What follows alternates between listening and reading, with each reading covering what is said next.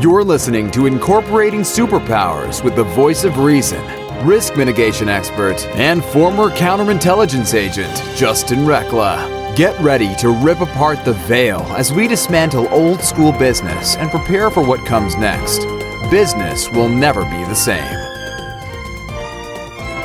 Welcome back to Incorporating Superpowers. My guest today is somebody you're going to want to listen to, especially if you've ever thought about selling your business or if you've thought about buying another business.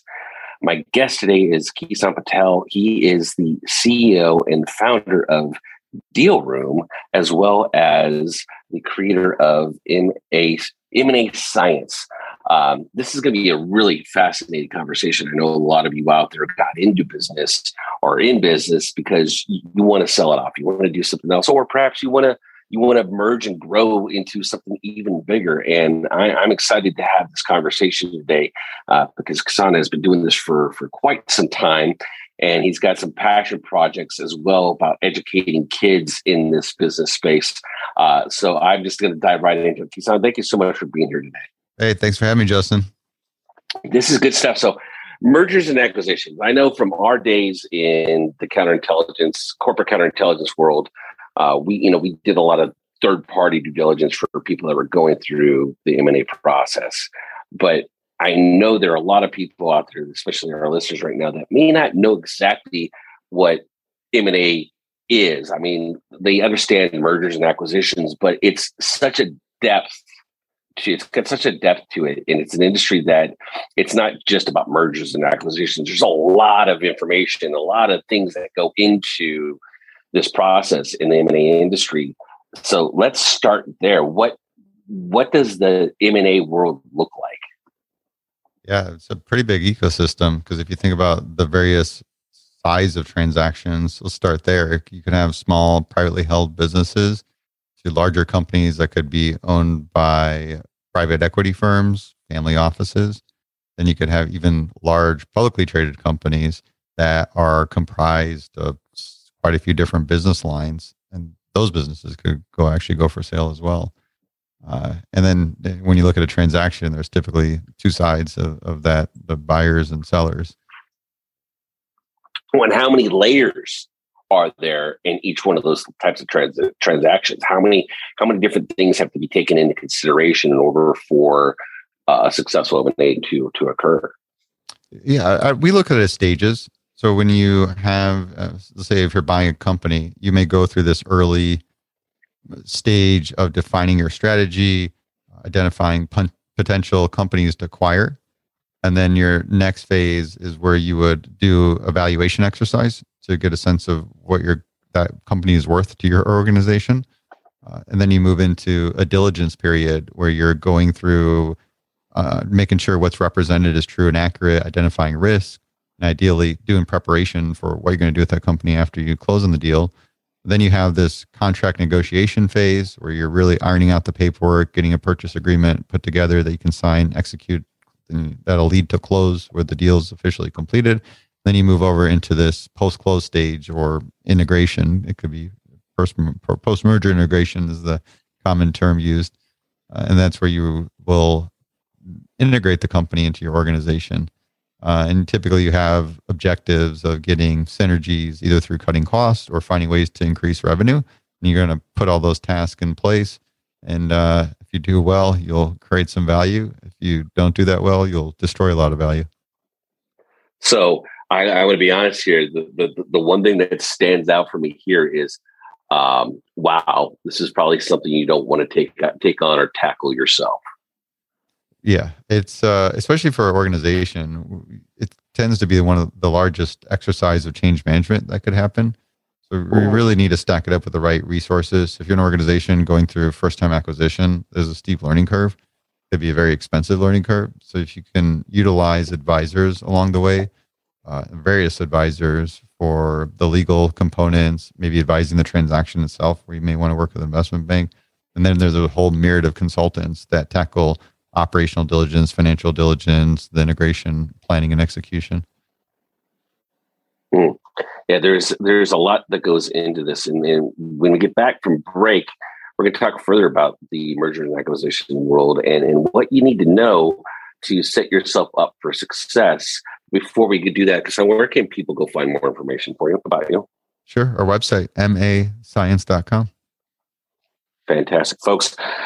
Go take a look at mascience.com and see what you can find. There's a lot of information on the site, and there's a lot of great resources for you to dive into, especially as you're starting off. If you're looking to get involved in the M&A world, or looking at buying or selling the business yourself. Stay tuned. We'll be right back.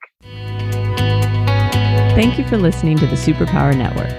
If you're ready to transform yourself and transform the world through podcasting, we invite you to join us. We co-create a non-competitive, collaborative environment designed to support you as you step into your greatness. Go now to superpowerexperts.com and click on the Programs tab to get started today. Welcome back to Incorporating Superpowers. My guest today is Kassan Patel. We're talking about mergers and acquisitions and the layer of depth of information that is required to successfully execute an M&A. I know before the show, Kassan, that you and I were talking, and I love the fact that you are big on the education piece, on helping people understand what goes into a successful M&A. You also talked about, we were also talking about briefly about people that might want to get interested, in assuming a career in M&A industry. So real quick, what does that look like? What kind of career paths can people expect in the M&A industry? We're often exposed, or when we think of M&A, we think of the investment banking career path, where you're number crunching and just focusing on financial modeling. You need to go to Ivy League school to be able to get a finance or econ degree to get in that career path. I think that's a very big misconception. There's a variety of different roles. When we mentioned some of the consulting roles that touch a lot of different pieces of the transaction, there's the legal side. There's in-house roles within private equity firms or these large corporations, which is often referred to as strategics, that cover the whole variety of stages that we briefly described, from sourcing the deals to going through diligence, which would tap into every function of the company, the marketing, the IT, the legal, sales, et cetera. And then it also lends right over into the integration component. So when you're executing those parts of it, there's usually a project management office set up or integration management that's going to be quarterbacking all these activities and really making sure that these things are executed. Those are quite a few different roles, and they're challenging. I mean, people like the thrill of having these high stakes, large transactions. They're a lot of work, and they're really rewarding when you complete them. So there's a variety of different career paths that we always want to encourage folks in the industry to explore. So with that, we do operate a online academy program called M&A Science Academy. And last year, we recently launched a diversity scholarship to encourage women and people of diverse backgrounds to get exposure, but also access to top-level training programs that we curate from working with active practitioners in the industry. That way they have access to all the trainings and so forth, and can really get a sense of these different roles in the industry, but also get prepared for a career in the field as well. It's fantastic. It's nice to know that there's a resource out there where people can go learn about the M&A world, because I know for a lot of people that it can be confusing.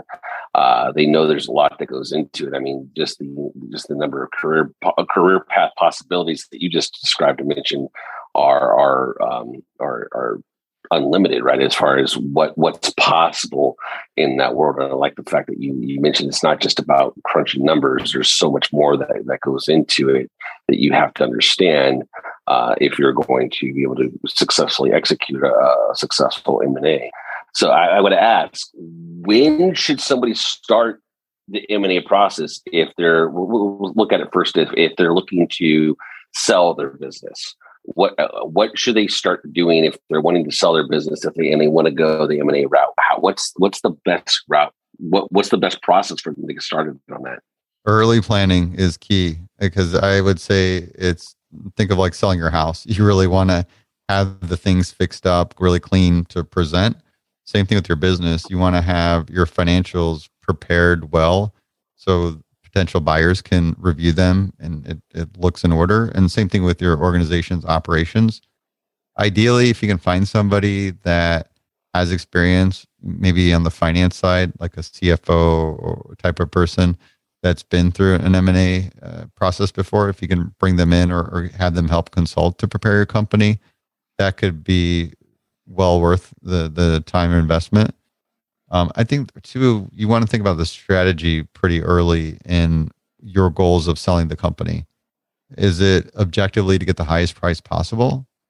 Or is it to get a good home for your company so that it continues to grow and the legacy moves on? I think you need to prioritize that, because that would lend into taking the long approach versus the short approach in the sale process, where you can go to market, identify potential buyers, and get to know them over time and really spend the time and consideration. I think we generally know that more consideration you put in decisions, you tend to make better decisions, versus less consideration, you don't make the best decisions. So if you can really put the time on your side to court and find the right buyer and fit for your company, that's always a good favorable thing. But in other circumstances, objectively, you want to run a very competitive process. You may have investors that prompt you to do that because they objectively want to get the highest price for it. Then you can work with an investment bank that would run a auction process, and they would have a network of buyers that they've either worked with in the past or pull out of a database. And what they'll do is they'll work with you again in the preparation. They'll prepare a teaser little sheet to introduce the opportunity, then a more comprehensive SIM, which is a confidential information memorandum, a big detailed book about your business. And they'll present that to potential buyers, have them execute a non-disclosure, and give them this additional information that they can then review, so they can come up with a price on your company. They may have some request for diligence. And then as that progresses, you'll get to a letter of intent. Between there, they may want to have interviews with the management team, get to know them. Are they going to be part of the plan for purchasing the company? Are they not? They plan to replace the management team. They get to an offer out there. That's when you review multiple offers with that investment bank, ideally multiple offers. I mean, you might not get multiple or any. And then from there, decide which direction you want to move forward with. And that's when you move into, once you sign a letter of intent, you get into this confirmatory diligence, which gets really intense, because the company is going to go through with a fine comb every little detail about the business so they can identify risks. They don't want any surprises that catch them off guard and can throw off their whole investment. They're really going to go through every piece of the business. They're going to request a lot of information, all your employee contracts, customer contracts, all these details. And that gets really, really tasking. I think a lot of people underestimate what that actually entails. So that's, having a bank can be helpful for answering the myriad of questions or clarification questions that come along with it. It's just so your management team of your company doesn't get distracted and it affects the performance, which may impact your negotiation on the price. Then you get to comfortability where the buyer's ready to close, and then lawyers will set up a closing purchase agreement, gets signed, whether it's an asset structure or a stock structure, and then deal's closed and it gets handed off, and then it moves into an integration phase. Definitely. I can see the power of pre-planning and starting to get yourself organized for this, and knowing that it's not going to be necessarily a fast process, but it'll be a lot easier process if you have your ducks in a row. So I've got to ask a question though here. I know there's a lot of people that they put their heart, their blood, their sweat, their tears into their business, and come time to sell it. What kind of advice would you give to somebody that's put their blood, sweat, and tears into a business that's getting ready to sell it to somebody, getting acquired?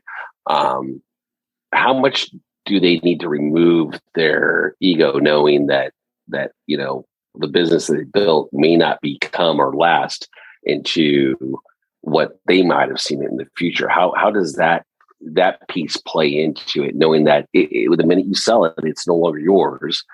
how can somebody prepare themselves mentally for knowing that the baby that they've built, that they've poured their love, sweat, and tears into, to let it go and to become something different?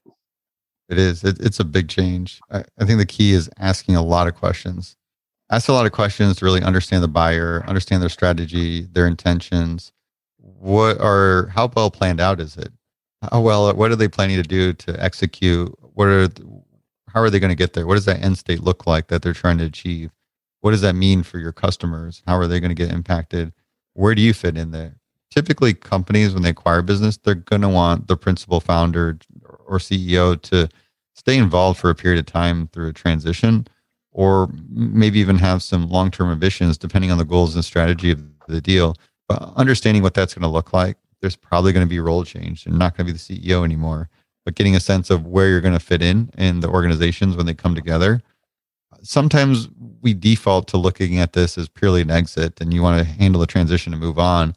But I'm seeing that even successful CEOs can find opportunities in these acquisitions in the new environment where they can continue to grow and thrive in that new organization that's combined. So I think really getting a lot of questions up front, understand as much as you can, will help you with that transition. Yeah, I agree. I think that's, there's going to be some acceptance of the fact that, if the minute you release control of the reins, that it may end up going somewhere that you wouldn't have taken it. But are you going to be okay with that? Especially if you've got clients that you've been caring for and so forth. Are they going to continue to be cared for? And it's a good evolution for them as well. I love that. It's that part of that due diligence process, making sure the people that you're selling to are going to be a good fit for what you see, at least short term, for the transition process. I absolutely love that. So let's look at on the other side of the house. When should people start looking at maybe buying other businesses? When does that come into play for maybe bringing in another business into their own current organization? What are some of the things that people should be looking for? Is early planning still part of the process there? I'd say early planning, flushing out a strategy, because M&A you don't do M&A for the sake of doing M&A. Maybe there's some opportunities out there, which is fine, but you want to have a strategy flushed out so that you can leverage M&A as a tool against the strategy. And then when you're looking at, hey, we're growing organically at this rate, but we want to accelerate growth. And we want to do that through expanding into new markets. Europe looks like a great market, but if we go there directly, it's going to take a long time and a lot of work. Can we get a market penetration faster through an acquisition? Hey, we have this platform and we have these saturation with customers in this industry and financial services, for example. But we have this limited scope of capabilities or products and services we're offering them. Can we expand that? Can we look for new capabilities? And maybe we're seeing this big demand for AI tools. Well, can we look at some of these early stage AI tools and be able to acquire that capability to expand our revenues faster by adding more offerings in our existing distribution channel? So having a clear strategy laid out, that creates that clarity. So then when you go out, you can identify the targets and know where they fit in the strategy. But I think also with organizations, it's not just you as a leader. You can have folks within the organization, when they understand that strategy, it could be your product people that may identify, hey, this would actually be a really good company for us to acquire. They may actually do a better job of identifying potential acquisitions, having that clarity on the strategy. That's where it starts first and foremost. And then from there's a pretty significant learning curve in how to manage, how to go through the diligence to identify the risks. But really, the value comes from how well you can execute integrating the company. If we buy that business for capabilities, we can't technically integrate it. We got some problems there. We don't really have our sales team with a good go-to-market to be able to take that product out to market. that's not well thought out and doesn't get executed, well, we're not going to realize the anticipated value because you're likely going to pay a pretty significant premium to get somebody to sell. That's going to cause some problems. You're going to miss the mark. It's going to take you longer to realize the value. So there's the muscle you got to develop to be able to go through the diligence, identify the risks, make sure that's all sound, while also planning and the ability to integrate the company. Lots of things to take into consideration, lots of due diligence, lots of preparing, whether you're buying or selling a business. It's important to start that process now, right? It's getting yourself organized and knowing what you want, what you're hoping to achieve, and what it looks like on the other side of that M&A process, regardless if you're buying or selling. I think that's extremely, extremely important. So I do want to kind of transition here real quick because we have it's a little bit of time. I want to talk about one of your passion projects. You're big on educating and bringing this kind of information to children and kids. And we were talking before the show about how your daughter's in business, and my daughter's in business, and so forth. And just the power of that.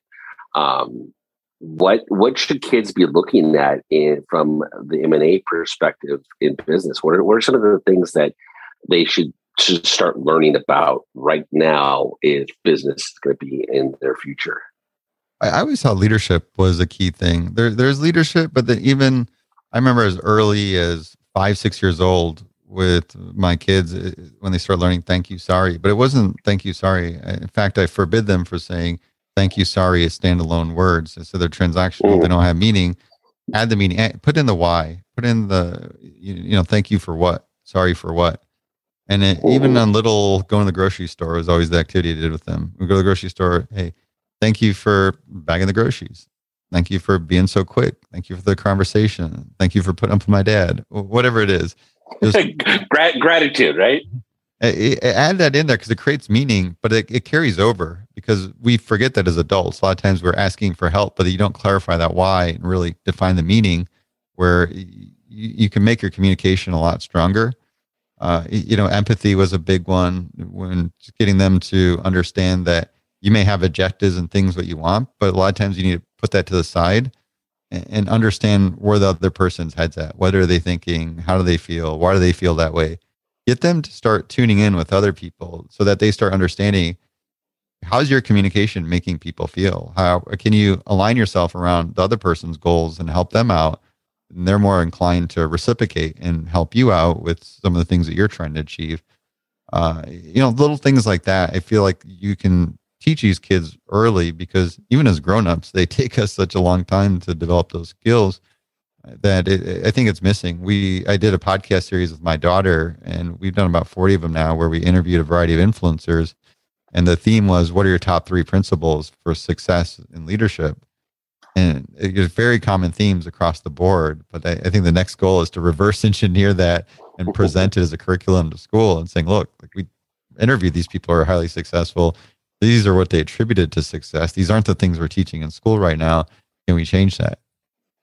Oh, absolutely love this. I have a feeling you and I may be having some future conversations as we're getting ready to tackle the some education reform from within our own organization. Is we're presenting new ways that people can get educated for themselves and for the kids.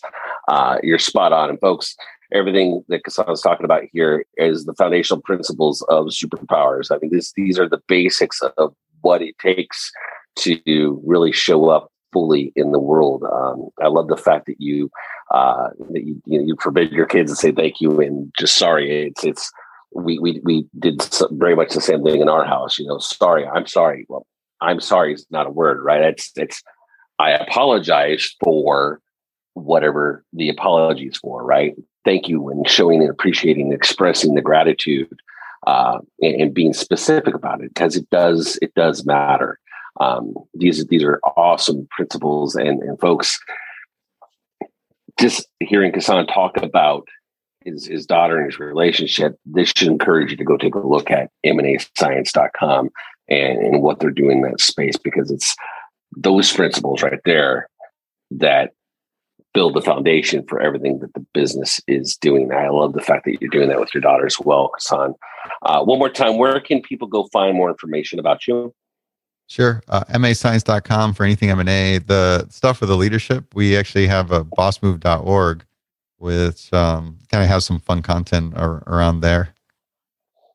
Fantastic. Folks, go take a look at what Ghassan's doing and get your M&A education going. Start looking at it now and look at the opportunities that the industry provides for you as an individual and as for your business as well. And until next time, make sure you go out there, incorporate your own superpowers so you can change the world. Take care. Are you ready to discover your superpowers? Go now to superpowerexperts.com and take the superpower quiz today.